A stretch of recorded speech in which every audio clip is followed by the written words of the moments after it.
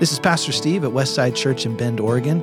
Throughout these 21 days, we will spend some time every day in prayer together.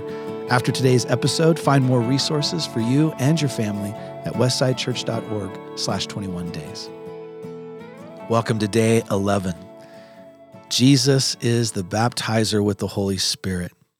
I want to encourage you to join and pray today with a fresh infilling of the Holy Spirit upon us.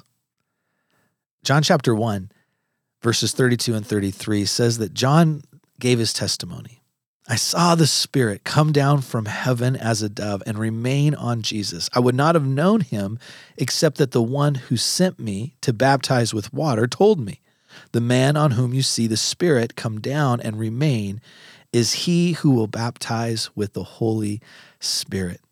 In Acts chapter 2, the believers were all assembled and waiting when suddenly, that's what it says, suddenly, Jesus' Holy Spirit baptism happened. And it's not just something that we can witness. It's a manifestation of God that we can live and experience.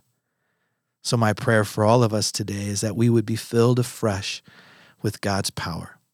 Let's pray.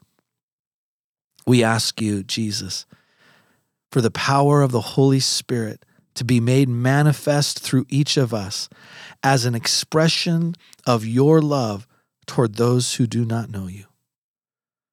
Jesus, we ask you for a release of the gifts of the Holy Spirit for healing and for prophecy to light up our neighborhoods and communities with your goodness.